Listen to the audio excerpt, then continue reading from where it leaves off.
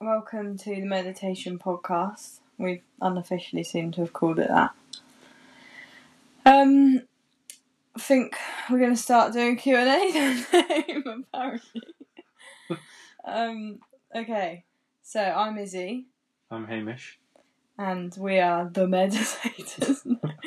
Anyway, we are going to chat a bit about meditation and mindfulness. Yes, we are. We're going to start by doing a little Q&A with each other just to introduce each other and our experience of meditation and why we started a practice in the first place. So, do you want me to ask the first question? Yeah, you have the sheet, don't you? Okie doke. Okay. So, Hamish. Hambo. When did you start meditating?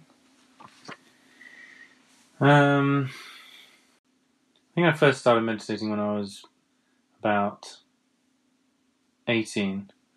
And I started off after I was recommended to read the Mindfulness Finding Peace in a Frantic World book by Mark Williams and Danny Penman. And in the book, it was a fantastic book actually. And in the book it also had an accompanying CD, which had an 8-week mindfulness course. And that was the first time I actually started practicing. So I did the 8-week course. And then I think I continued on also for a while after the 8-week course. Using, some of the different practices I'd learnt from that 8-week course. And then eventually I think I got to the point where I had a bit of a break from it for whatever reason. And then I think probably picked it up again at some point, but then not long after that I then got into Headspace, the app. Classic. And and then I was using Headspace for probably a couple of years on and off. But to be honest, I wouldn't, I never actually meditated for probably more than about 6 months at a time before maybe then I had a break or lost a bit of interest or whatever, moved on to something else, tried something else for a bit. But, since then, obviously now I'm 24, so 6 years, over the past 6 years, there's always been times where I've eventually then come back to it. Which is, very interesting because I think sometimes it does become almost a bit stale and then maybe you have a break, but then, for me it seems that it is something I definitely do value because then after a while of not doing it, I start to miss it and then feel re-energized and more motivated to try it again. So I've used various different books and apps, and now in the past year or so I've actually now started using 10% Happier, which is a really good app. I really like that actually. And it was actually you, Iz, that got me into that app because you mentioned about Joseph Goldstein's podcast on the Apple Podcast app. Really? Yeah. It's probably a year or so ago when you talked about Joseph. I'd never heard of him. Well, I'd listened to the podcast and then I told you about him. I think you'd listened to the podcast, or you just told me about him because you'd come across him. And I'd never come across him. And, same with people like Sharon and all of that lot, and Dan Harris and everyone. In fact, or maybe it was that you'd read the book. I think you'd read 10% Happier. Okay, this is what Dan does on his podcast, so I think we should do the same. When we say, different names, you know what I mean? Because it is confusing. Okay, yeah, no, true. So just explain some of what Haim said there. So, I feel like Dan. But so Headspace is a really classic, meditation mindfulness app. It's was set up by Andy Puddicombe. Is that how you pronounce it? Or something like that. Yeah, who was a monk for quite a long time, and then he came back to live in the West and set up an app teaching people how to meditate. And then 10% Happier is another app, but by a guy called Dan Harris, who's an ABC News reporter who had a panic attack on live television, and as a result of sort of prolonged stress from overworking. And he then got into meditation, and he wrote a book called 10% Happier, and he also set up this app. And then Joseph Goldstein is a Buddhist meditation teacher who teaches mindfulness meditation in the Insight meditation tradition. And he set up the Insight Meditation Society, also known as IMS, in America, which was co-founded with another teacher who Hamish mentioned called Sharon Salzberg, and Jack Cornfield also. And also Jack Cornfield, So yeah, there's a bit of the background on some of those terms. But yeah, Joseph and Sharon are like Hamish and I's favourite, probably one of our favourite, some of our favourite teachers. Yeah, no, definitely. Since I've come across them in the past year or so, since you told me about them, I've been reading about them loads, and they're really good. They are really excellent. And IMS, as well, as you mentioned, is a great place in America, in Barre, Massachusetts. And it's also affiliated with Gaia House, which is down in Newton Abbot in Devon in the UK. So for meditation retreats closer to home in the UK, that's a really good option down there. Yeah, so and that's sort of where I'm at today. I now practice with 10% Happier app pretty much every day. And over the past year, actually, I realised, I just checked the other day, looked at my stats, I've done best part of 9 or 10 months, so meditated for the majority of the past year, which it's been really nice. And obviously, with everything that's been going on, it's been very helpful, very useful. So, how about you? How did you get into it? So, I also think I actually think you got me into it, because I think, you said you started doing Headspace probably when you were like 19 after the book, and so I would have been about 15 then, so that would have made sense, because that's when I think I first started. So I think you told me about Headspace, and then I just started doing sort of some of the short meditations on that, like 10-20 minutes, and I think I kind of really got into a good habit. I really liked seeing the little streak of sort of the days that you'd build up, so I really enjoyed doing it every day. I think I'd had the odd day here and there that I missed, but actually I think for like quite a long time I did it every day, because I liked sort of accumulating the days. I think looking back, I was probably, it was kind of like, it was very much a surface level practice back then. I kind of was very much just using it more just out of curiosity and interest, and also just for some relaxation. Then I think I definitely didn't do it for a long time then, I don't think, or I did it quite intermittently. And sort of would dip into Headspace every now and then. And then I think as I started to maybe feel a bit more stress at school and stuff like that, when exams picked up when I was probably about 17, 18, I then sort of turned back to it a bit more. And then kind of since then established more of a regular routine, still kind of just using Headspace. And then in, January this year, 2020, last year now, which is weird. I just have gradually become more and more interested in the topic and also the philosophy behind the practice, so not just the practice itself, but then I decided to take my teacher training in January to learn more about the practice and also learn how to teach other people.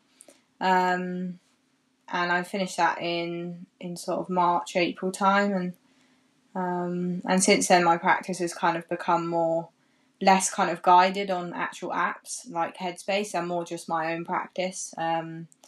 So it can vary from day to day, but it's very much a self-led practice now. But I still use the apps actually every now and then, because I find the guidance really useful. Then I've just recently been teaching my first 5-week meditation courses, so I'm really enjoying teaching other people, but also sort of continue with my own daily practice now. So, and yeah, it's a real kind of, I don't know what the right word is, like rock, that kind of thing. Foundation. Yeah, real foundation in my day.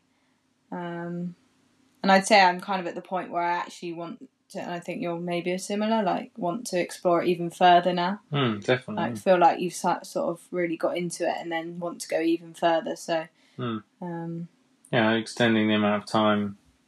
Also, perhaps going on a retreat where we can spend more time, just doing it more continuously. Because, there's definitely, I think there's definitely aspects that you can't experience necessarily until you have actually enough time to go a bit further into it and, do a bit more practicing continuously. So. Yeah, and I'm sure we can go into all of these topics in a lot more detail, probably. Absolutely. There's plenty to say here. Okay, cool. I think that's probably covered it nicely. Yeah, I reckon. So Just about. I scratched the surface. So people have probably nodded off by now. Yeah, exactly. Okay, so I thought what we could chat about, nice basic topic. Well, say basic, but it's actually, the thing with meditation is, and which is, as we said earlier, Sharon Salzberg, I think it's her quote, isn't it, that it's simple but not easy. And it is one of those things. Yeah, a lot of them say that. Joseph says that as well. Yeah, that it's a very simple thing in practice, but the nature of being human means it's not an easy thing to do. So I thought we could talk about what actually is meditation. And I thought as a sort of structure to that, we could go through the 3 foundations really of meditation, which Sharon actually also lays out in her book, Real Happiness. Quick little plug there for Sharon. Be expecting one back on her podcast. Yeah. Unconditional love and all that. Oh yeah. And so the three bits of mindfulness, I thought we could talk meditation, which are mindfulness, concentration, and loving kindness. So, should we start with the first? What should we start with first? Mindfulness, probably? Yeah, sure, yeah. Okay, go on then, Home. Kick us off. Well, actually, I think I wrote down. Oh, yeah. So, the difference between mindfulness and meditation. So, what's your interpretation on that? Because I think that's a thing a lot of people... Well, I was actually interested by what you had to say about that, because when you said that last night, genuinely, so how would you differentiate the two? Well, someone actually asked me this question on one of my courses, and I thought it was a really good question to ask. Because I think mindfulness has become a bit of a buzzword now. People just say, "Oh, mindfulness this, mindfulness that," and it's almost like you just it loses its meaning.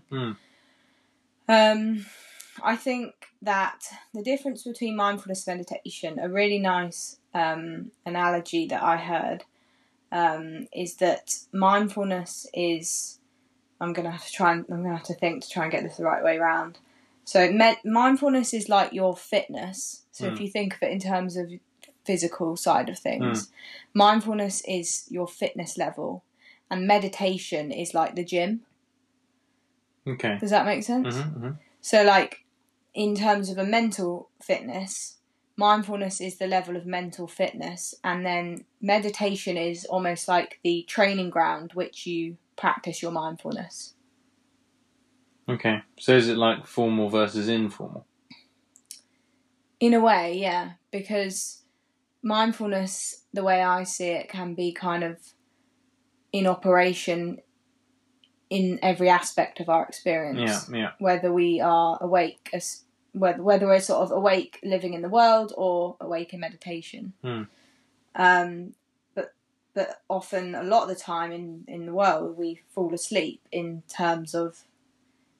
Come lost in the daydream of our thoughts and that sort of thing. Yeah, and we mind wander and everything. So, yeah, I would say meditation is more of a formal practice that you do. You not always necessarily, but usually sit down, close your eyes, maybe focus on your breath or something like that. Obviously, lots of variations. And I think mindfulness is the state of mind that we're trying to cultivate in meditation. Okay, yeah. Yeah, no, I mean, I the way I think about it is that because there is a thing as, you know, such a thing as mindfulness meditation. So I say that perhaps one of the easiest ways to distinguish between the two is that meditation is more of a formal practice, whereas mindfulness is something you can practice in a formal practice, i.e. mindfulness meditation, but you can also very much practice it off the cushion, you know, informally in day-to-day life. And I think that definitely the best definition for mindfulness that I've come across that I think is just very much transferable to so many different scenarios, situations, is Jon Kabat-Zinn's definition, which is something like the awareness that arises out of paying attention on purpose in the present moment, non-judgmentally. I think that's pretty much it, word for word. Yeah. Well, I did do my leaflet on it, didn't I, at the end of it? Oh, yeah. But, yeah, and I think that that's a really nice definition of mindfulness. It's very applicable to so many different, as I say, situations in life. And, yeah, absolutely, mindfulness is something you can practice essentially in any moment of your day, of your life. Whereas meditation is more of a formal practice, really, where it's something, you know, it's more of an opportunity, I think, also to delve a little bit deeper into your own experience of your life and of being, as you said, as being human being, being, you know, being a living person. And I think what you said there is quite true about the informal and off the cushion, meaning when we say off the cushion, we mean sort of when you're not meditating, because typically people may sit on a cushion to meditate, although it's more it's a generic term. Yeah, it's doesn't like mean you have to sit on exactly. It's It's allow sitting on a chair. It's like sort of saying off the mat in yoga. Yeah, exactly. Is sort of an expression, but I think the nice thing is that you can practice mindfulness anytime, anywhere. So you can be mindfully taking your dog for a walk. You can be mindful of going to work. You know, driving to work. You can be mindful of emotions, like mindful of your anger or your sadness. Mindfulness, essentially, as Hamish said, is just being aware. Rather than being lost in whatever's going on, it's sort of taking that step back and having that objectivity to be aware of what's going on, and reacting non-judgmentally. Quite a nice saying is respond, not react. Yeah, definitely. And I think that's what mindfulness allows you to do. And I think the formal practice of meditation allows you to turn your attention towards cultivating more mindfulness in perhaps like a more disciplined way. Definitely. Okay. So then... To be honest though, it is... Sorry. I was just going to say, because it is one of these terms that is actually... It can create a lot of confusion at times for people, because I think also when you start to practice mindfulness and meditation, I think it's very easy to sort of, you know, start to think, am I doing this right? Am I doing this wrong? How should I be doing this? You know, is this being mindful? And you can start to overanalyze, etc., etc., you know. So I think actually also something that can be very useful when it comes to mindfulness and thinking about how to practice it in day-to-day life off the cushion is to just notice, if you can, as you go about your day, just how often you get lost in thinking. Because that, in general, is, you know, how we tend to operate as a default mode, is we tend to get lost in thought. And one of the, you know, biggest ways of counteracting that, one of the best ways of counteracting that is to notice when you get lost in thought, notice when you're lost in thinking. It's not something you need to criticize yourself about. just to notice it. In fact, you can quite the opposite. You can congratulate when you notice, because that is such a key element of meditation, of mindfulness. It's about noticing when you are lost in thought, noticing when you are distracted. And then you can bring yourself back into your 5 senses. I think that's a really useful way of practicing mindfulness off the cushion. So notice when you're lost in thought, congratulate yourself perhaps, and then try and bring yourself back into 5 senses, or even just one of the 5 senses. So, what can you see in this very moment? What can you hear? What can you smell? What can you taste? And what can you touch? Any of those, either 1 or 5 or however many you prefer. And that can be a great way of grounding yourself in the present moment. Yeah. And bringing yourself back. Yeah. No, thank you. That's all right. Very knowledgeable. That's okay. what we're here for. Then the other aspect, of meditation. So we've talked about mindfulness and how that can... obviously, we're trying to keep it as simple as possible. There is so much. That's the thing. There is so much you can say on these topics, and they can very quickly become confusing. But I think that's a nice point that you make, and I think I've said that to you before too. If it gets too confusing, just thinking about what your overall sort of objective is and why you're meditating, and that's going to be different for everyone. But I think often it may be for greater peace of mind, for less mind wandering, less time spent inside your head and more time spent in the world. And I think if getting stressed about, am I doing this right? What is meditation? I don't know what I'm meant to be doing. If that's causing more anxiety, more stress, more... Yeah, it's defeating the object in many ways of why you're trying to engage with the practice. Exactly. Or interested in engaging with the practice. And so I think if that sort of line of inquiry does cause extra stress and panic in you, perhaps maybe just seeing if you can let some of that go and just using that as feedback as to how you, perhaps part of your personality or how your mind works when it receives this sort of information. Yeah. And seeing if you can perhaps, if letting that go creates more peace, more calm, then that's perhaps the way for you. Definitely. And that is really, really helpful. Just reminding yourself of your initial intention, perhaps. Sort of coming back to your values and your intention, as you say. Yeah, as to why you actually were interested in this thing in the first place. And then perhaps asking yourself, is whatever you're doing in this particular moment actually helping to achieve or to move toward making progress with your intention, or is it actually doing the opposite? Because you helped me enormously with that the other day. It's when we were on a walk, didn't you? Oh yeah, I remember that. Yeah, and because something that I found definitely has been one of my motivations to get into meditation and mindfulness is to alleviate or to reduce anxiety, to help find a bit more calm and peace. And then I was, when we went for a walk on the way in the car, I was just thinking about all these different things to do with mindfulness and how should I perhaps approach this, and is this quite right, and is that a good way of doing it, and da-di-da-di-da, and actually I realised after we chatted, because you just said, hang on a sec, what's the reason you're interested in this in the first place, and we spoke about that, and then you said, well, actually, is everything you're thinking about at the moment really helping you to relax, or is it actually creating more stress and anxiety? And as soon as you said that, it just became completely clear that, what is the point in this is just overthinking, or it's not helping, it's not relieving anxiety, it's not helping me to relax and feel a bit more calm. So actually, in that case, best to just let it go. Exactly. Yeah. Or maybe think about it another time after I've sort of calmed down a bit with all of that. Getting a bit intense.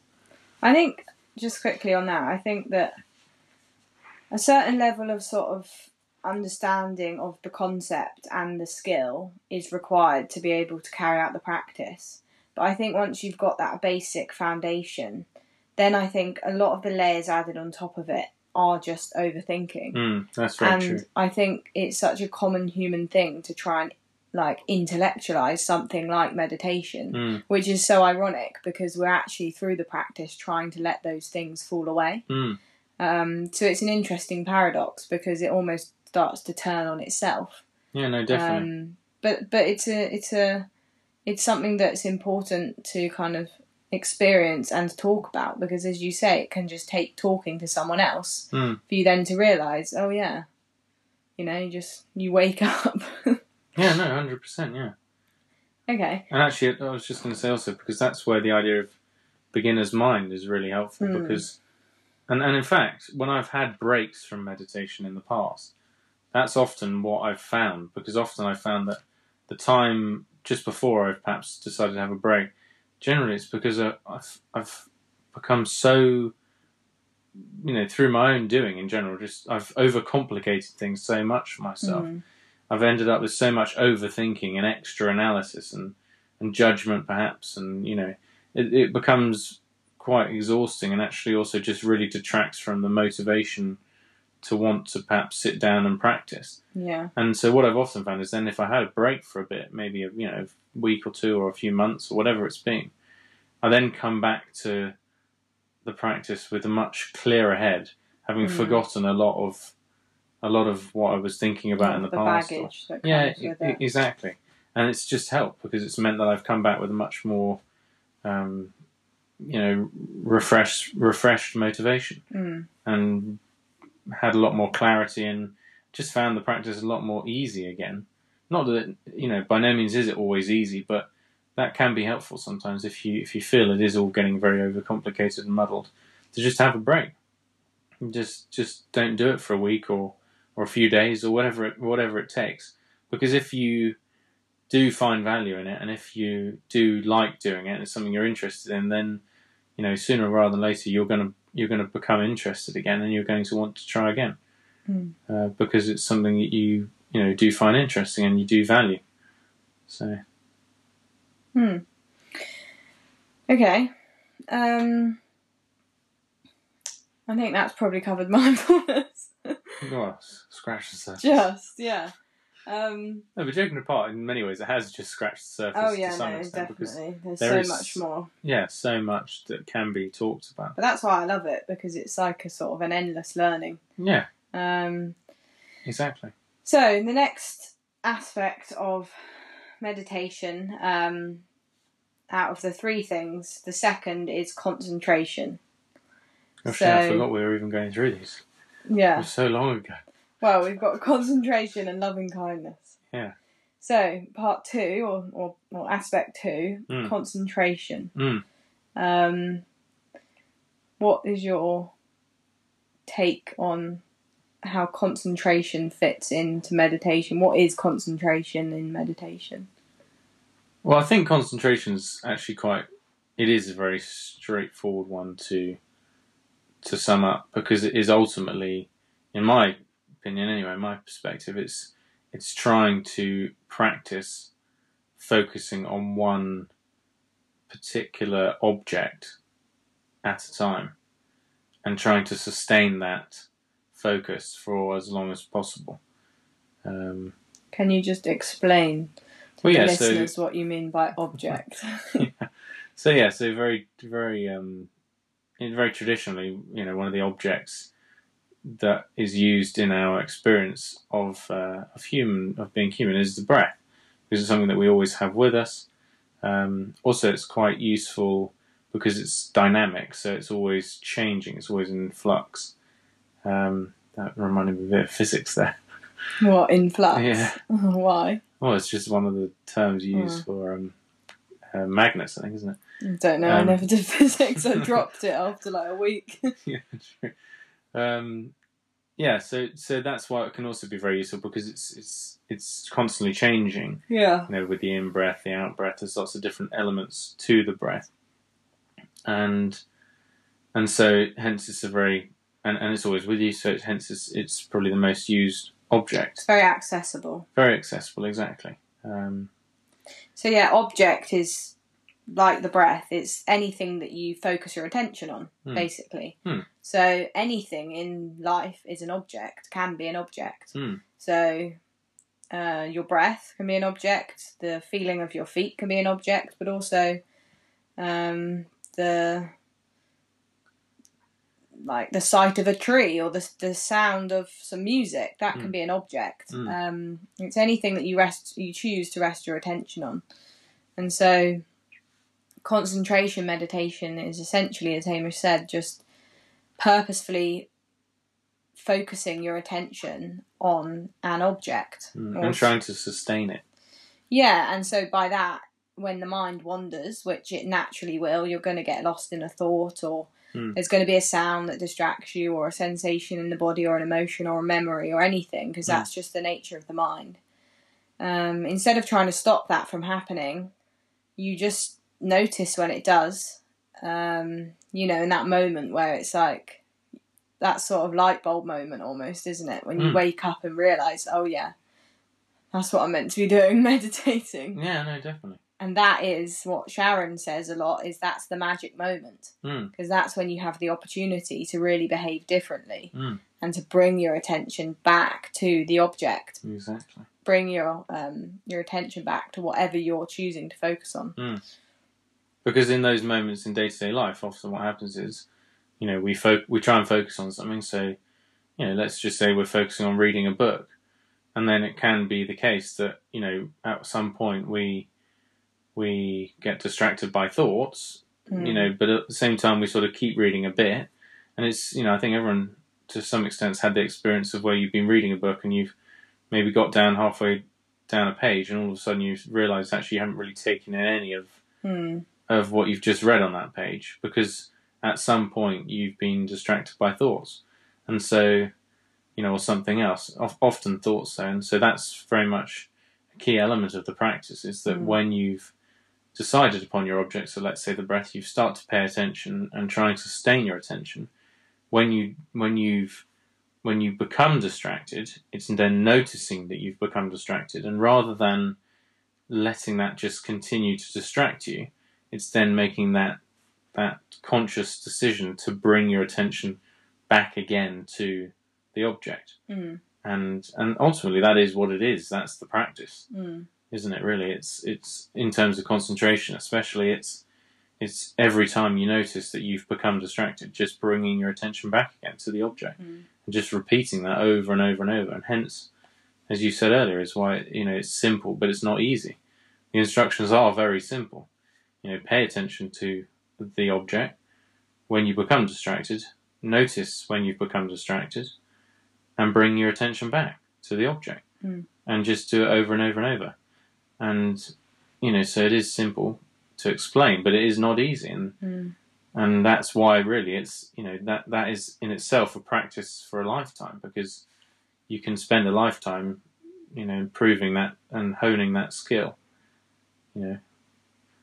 And that's why it's called a practice, because it's something you try. It is a skill. It's a mental skill, and Absolutely. It requires practice, time, discipline, patience. And it's not just something that happens overnight, but 100%. it is definitely something that is very powerful, because the more you keep bringing your attention back to the present moment, to the object, the tendency for the mind to wander actually lessens. It's almost like, because you keep bringing it back, it's almost a bit like the mind's like, oh well, I'm just not going to bother wandering off anymore. Yeah, no, definitely. You start to realise what you're trying to do. Present. You're just training the mind, really. Yeah. Yeah. Okay. So the final aspect, which is sort of slightly different, because mindfulness and concentration kind of incorporate together. They're kind of, we won't go into this today, because this is a whole other topic about the sort of balance of mindfulness and concentration within a practice. I mean, we've covered what they are, but it's a slightly deeper thing, isn't it, to talk about the interplay of them. Yeah. So I think we'll maybe leave that today. Save that for episode 2. Or 3 or 4. Oh yeah. I don't want to scare people off. But yeah, so the third aspect is loving kindness, which is also known as, sometimes known as compassion in Buddhism. The Sanskrit is it Sanskrit or Pali that's metta? Not sure, actually. I know that one is metta and one is maitri, Maitri. Okay. And I think probably the Sanskrit's metta. I think Sanskrit is metta, and Sanskrit's the ancient Indian language. Mm. And I think Pali's the ancient Tibetan language, I want to say. It could be. I'm not sure. We'll look sure that up and confirm it in Put episode it in the show 2. notes. Yeah. But yeah, so also called by Dan Harris, friendliness, which I think is quite nice. What? Loving kindness? Yeah. Yeah. So, do you want to explain what it is? Do you want me to? No, you go. I'll explain concentration. Okay. So, it is almost what it says on the tin, which is developing compassion, developing kindness. But I would say that if that immediately makes your nose turn up and kind of makes you cringe, that there is more to it than perhaps what you may first kind of judge from that. I know for me that was personally very true, because loving kindness for a long time was something that I was just like, it doesn't work. Like, I'm just not interested in it. It was more I just found it really hard because I found it very difficult to connect to. But I actually think that now compassion, loving kindness is one of my favourite practices, really. And it's one that I really rely on because it's really helped to transform my relationship with how I see myself and ultimately how I then see others. Because there's that old Zen, I think it's Zen, that saying, or it might just be a sort of a classic saying, that you can't pour from an empty cup. And I think that's what, very nice saying. Yeah, that's what compassion almost invites, is starting with that self-compassion. And once you sort of relate to yourself in this compassionate way, then you can have this greater kindness and compassion for other people. It's very hard to expect to be kind and friendly and compassionate to others if we treat ourselves with such bitterness and adversity. No, definitely. Joseph told a good story about sinking in the quicksand, and he said if there's two people and they're both sinking in the quicksand, i.e. they're both struggling in life, then ultimately neither can really help the other, because they can sort of hold hands perhaps, but they're both still sinking. Yeah. Whereas if one of them finds stable ground, then, perhaps through whatever it is, but, i.e. in many ways developing more self-compassion and finding more stability and contentment within themselves, then they're able to very much hopefully help the other person, because they on stable ground can reach out to the other who's sinking and hopefully then be able to grab them and start to pull them out. It's very true. Yeah, it's very true. It is really, really true. And it's also, just as a very quick aside, something that's so often neglected by people and also overlooked for a variety of reasons. But yeah, actually, and I think a lot of the time, maybe it's, I'm not sure if it's just necessarily a British thing or cultural, here in the West, but we often maybe consider it a better option to try to help others first.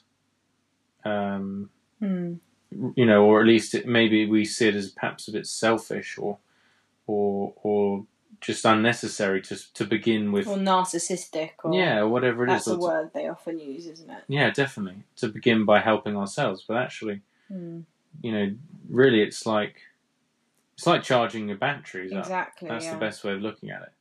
And a battery's pretty useless if it's not charged to support whatever it needs to go into.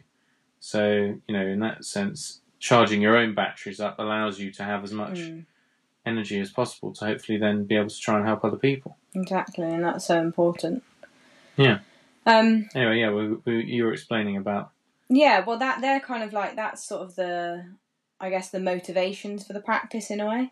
But then what the actual practice is, traditionally, I mean, there's so many different variations on each practice, really, but traditionally, loving kindness or metta rests on phrases of kindness and compassion, which you repeat in your mind using your sort of your inner voice, and traditionally, sort of the classical phrases that emerge from Buddhism are, may I be safe, may I be happy, may I be healthy, may I live with ease. Hmm. And I think there's lots of other variations from that. May I be free from suffering, may I accept myself as I am, etc., etc. But you sort of repeat those phrases to yourself for a moment of time, and if you're using guided practice, then obviously the teacher will guide you through this. And then the phrases extend traditionally to a loved one. Mm-hmm. So a benefactor or someone, a friend or a family member, or even a pet. I think that's quite a nice thing, because if perhaps there maybe isn't someone in your life immediately that comes to mind, then maybe an animal or just someone that cultivates feelings of love and happiness and joy. So you send the phrases to them. May you be happy, may you be healthy, may you be safe, may you live with ease. And then to perhaps someone you find a little difficult. May you be happy, may you be healthy, da da da da da. And then to a neutral person, so maybe the postman or someone you sort of just see in the street, or delivery man. Yeah, Lots of them at the moment. Exactly. Sort of someone that you don't really know, but you don't have any sort of strong feelings of positivity or negativity towards them. And then we extend compassion to all beings everywhere. So everyone and everything on the planet and in the universe, just everything. Just sending out this compassion. May we all be happy. May we all be safe, healthy, and live with ease. And that essentially is the practice. I think a couple of things to say on terms of the phrases. Firstly, I think that they're not like a mantra. I think that's quite an easy thing to get hung up on. You don't have to sort of like, may I be happy, may I be safe, may I be healthy. Like, it's not sort of it's nice to have a flow to the way you say them, I find. It doesn't need to be chanted. Yeah, it doesn't. And not to say it can't be. If that works for you, by all means, go for it. But I think just experiment. That's the thing, isn't it? Yeah, and it's more about inviting the feeling behind and the energy behind each phrase. So really trying to sort of get all your intention and all your energy behind each phrase, and really focusing on each phrase. Hence where there's some overlaps with mindfulness there, in terms of trying to just be present with each individual phrase one at a time. Yeah, exactly. Also, just to say as well, though, because Sharon also does emphasise, I think, don't get too hung up though on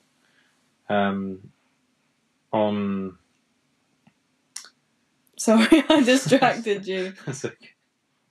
Don't get too hung up on trying to cultivate a particular feeling, is what I was going to say, because as she says, for some people it might actually not be the case that you do feel a huge amount. And I think perhaps that's something that you maybe experienced a bit more when you were, when you said is you didn't always get on with it initially so much, because perhaps you just didn't feel, maybe quite what you were hoping to feel or whatever. And of course, if you're then also coming into the practice hoping to feel something and you don't maybe quite feel that then can only even more, even further exaggerate your frustration. And of course, then it ends up almost becoming a bit defeatist, in the sense of you're actually just then feeling very frustrated and angry.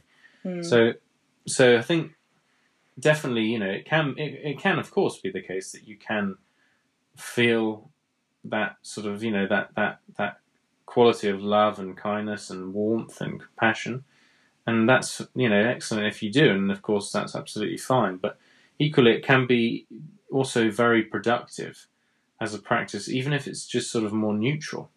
Or, of course, even more difficult emotions may come up at times, especially if you're focusing on the difficult person or a difficult, difficult person, difficult situation, something like that. That may bring up different emotions, and that's absolutely fine. I think that's also, definitely something to emphasise, is there's not necessarily a right emotion or feeling to feel.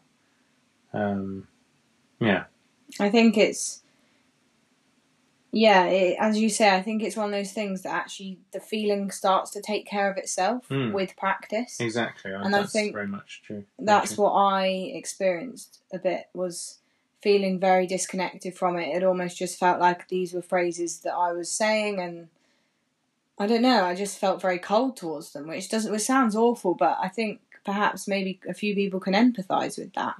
I think a lot of people at times, especially at times, yeah, when they because also people might turn to this particular practice at a time when they are struggling with things more, and of course that might be then a more difficult moment to maybe feel what they're hoping it will bring them immediately or anything or something like that.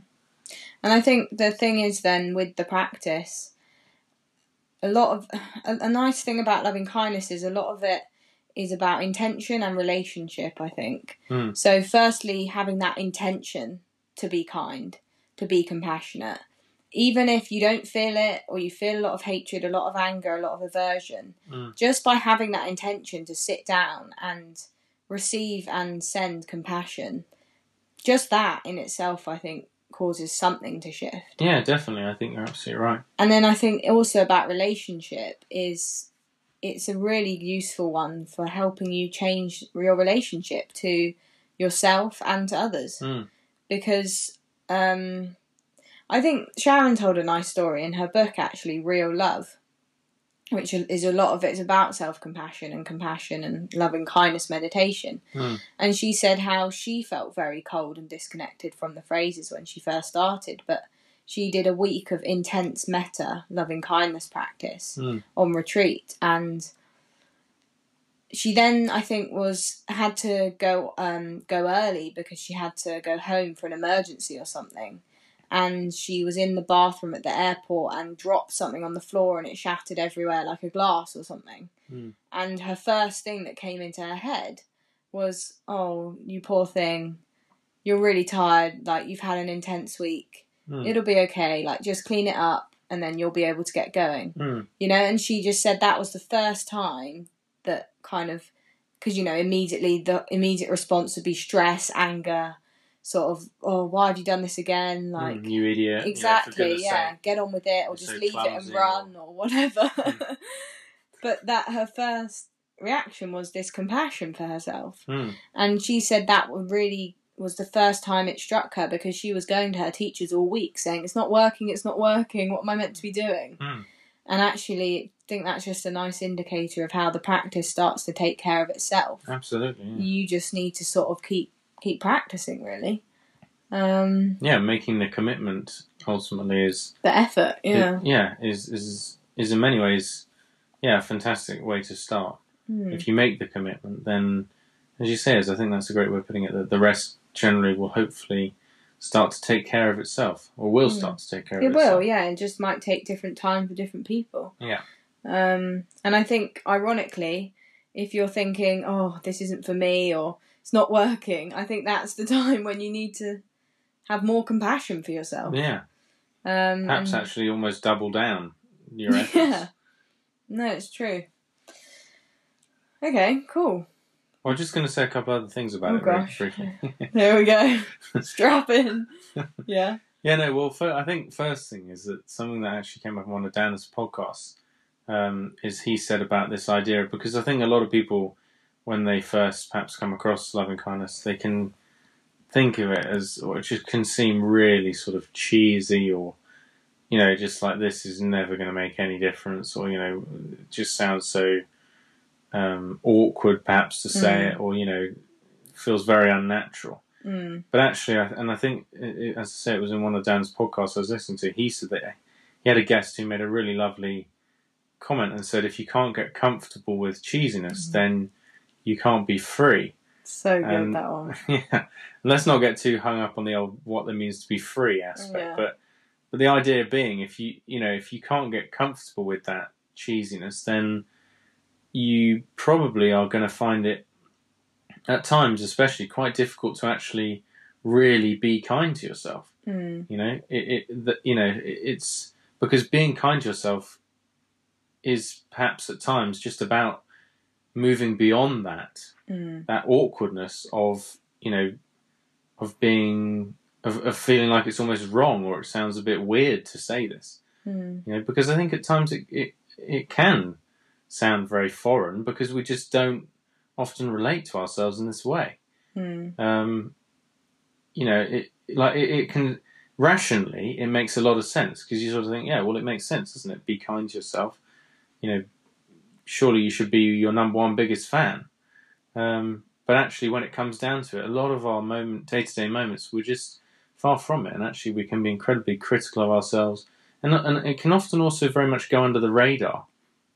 But, but under the radar in one sense, but not in another. Because whilst it can go under the radar maybe with, quite subtle or sort of brief, fleeting thoughts, they do, I think, start to add up over time. And they can take their toll a bit, And as you say, if you are able to start to become a bit more compassionate in your reactions and your responses to just various day-to-day moments, it equally adds up in a much more positive way.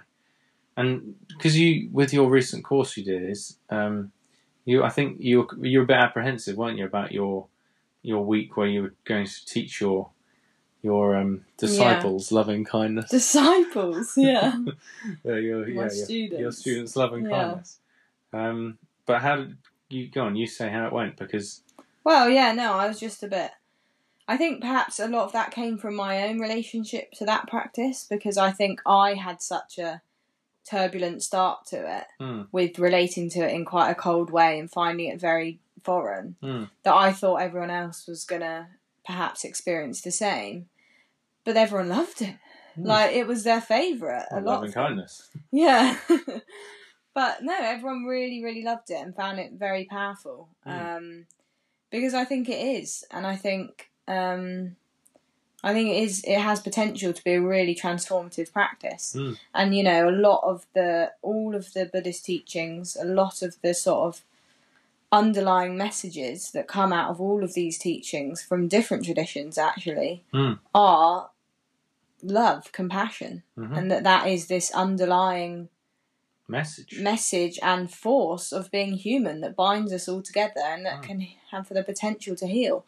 And I think that we all know that on an intellectual surface sort of level, in that sort of way. But I think that this practice can really help you kind of explore that feeling deeper. Yes, absolutely, that's actually a really excellent point because this practice very much is about feeling. Starting to really experience loving kindness beyond just the idea of it being a concept or a thought. We might all want to be more compassionate to ourselves and more kind, but actually embodying that is very different. It can be quite tricky to do so without practice. And that's again the idea, as you said earlier. This is a practice. It's about practicing being perhaps a different way to relating yourself in a different way compared to what you've maybe done in the past. And the more you practice, hopefully the more familiar it becomes, and the more second nature it becomes, and more automatic. And it also, I think, becomes something that, with the practice, is so ingrained in your body, in your system, that it doesn't require that intellectual effort as much. No. It's almost like the body and the mind remember. Yes, definitely. It becomes imprinted on your sort of your way of being. Yeah. And it becomes a way of being. You start to live in compassion. And can I just say quickly, if we've got time, I think an important thing and perhaps we can talk about this topic in another week. But I think an important thing to know as well is that, like, because you're doing all these things and practicing all these skills and traits, it doesn't then mean that you're this sort of, airy-fairy, lovey-dovey, happy-go-lucky person all the time. Like, yes, I think there's definitely been a lot of brain scans and a lot of research to show that meditation does increase people's levels of happiness, reduces levels of stress, anxiety, and that compassion meditation can help to boost the compassion circuits in the brain. But it doesn't mean that you can't then get angry or, things can't annoy you. No, of course. Because we're all only human. But I think that that's something that I think I got a bit hung up on when I first started meditating, was like almost trying to pretend that like things didn't faze me anymore. And it's like I'm this like perfect, oh, don't worry, like guru. Yeah, well, Zen master. well, almost just like I'm so peaceful. Mm. But I think that actually, that's for me. I've come to realise that actually, it's almost more about embracing your humanness and your imperfection. But it's about being aware of it. You know, it's like, yes, I'm a human. I get angry sometimes. But then it's you move on from that. You know, the mind doesn't linger on. But I think this is perhaps going slightly into another topic. But I think my point with loving kindness was that because quite a few sort of phrases I hear, quite a few practitioners talk about is that they're worried it will make them lose their edge. Do you know? Have you heard that? Like Dan, I think, says that. And I think what people mean by that is like lose their kind of, you know... competitiveness. Yeah, because that's what makes them succeed, maybe at work or something. Yeah, a bit of anger drives them forward, perhaps, or a bit frustration. Yeah, exactly. It's sort of, it fuels them. And I think the thing is you don't lose that. It's just that you can relate to all those emotions with a lot more distance, and you can then have a lot more choice and freedom to choose if it's an appropriate response. Yeah, that's the key. So it enables you to have more choice. So if you want to perhaps allow frustration to motivate you a bit more in a particular moment, you can. And it may be appropriate for that, because, you know, you may have been undersold at work, or someone may not be recognising the effort you've put into something, and therefore anger or frustration or expressing yourself may be the appropriate thing, and that in itself is self-compassion, because you're actually standing up for yourself. Absolutely, yeah. But at the same time, sort of getting stressed perhaps, or shouting at someone unnecessarily for maybe a small thing that snowballed into a big emotional storm within yourself. Yeah, perhaps the most self-compassionate thing is actually just to let that go and notice it and let it drift on by. So, yeah, I think maybe next week we can talk about that, or in future weeks about maybe how meditation can... One of the misconceptions of it. Yeah, misconceptions, and how it can maybe not interlude, I'm not sure, sort of how it interweaves with your personality, and how it can... what it looks like, I guess, in day-to-day life. Yeah, how you can actually apply it. No, definitely. I think that's a very good point. Okay. I think, should we wrap up the episode here? Yeah, sure. I think we've given the listeners enough to whet their appetite. I think if people want to come back now, they will, and if they don't, they won't. There's either some like headphones just sitting on the side, like playing this while someone's gone off. But anyway, yeah. So I haven't actually planned what we're going to talk about next episode, but I'm sure it'll be something extremely insightful. I can promise you that. Yeah, probably to do with meditation as well. Oh yeah, but there's no guarantees. No guarantees. Yeah, it might be about like baking next week or something. We'll see. Anyway, thanks for listening. If anyone's got this far. Yeah, lots of love. Lots of love.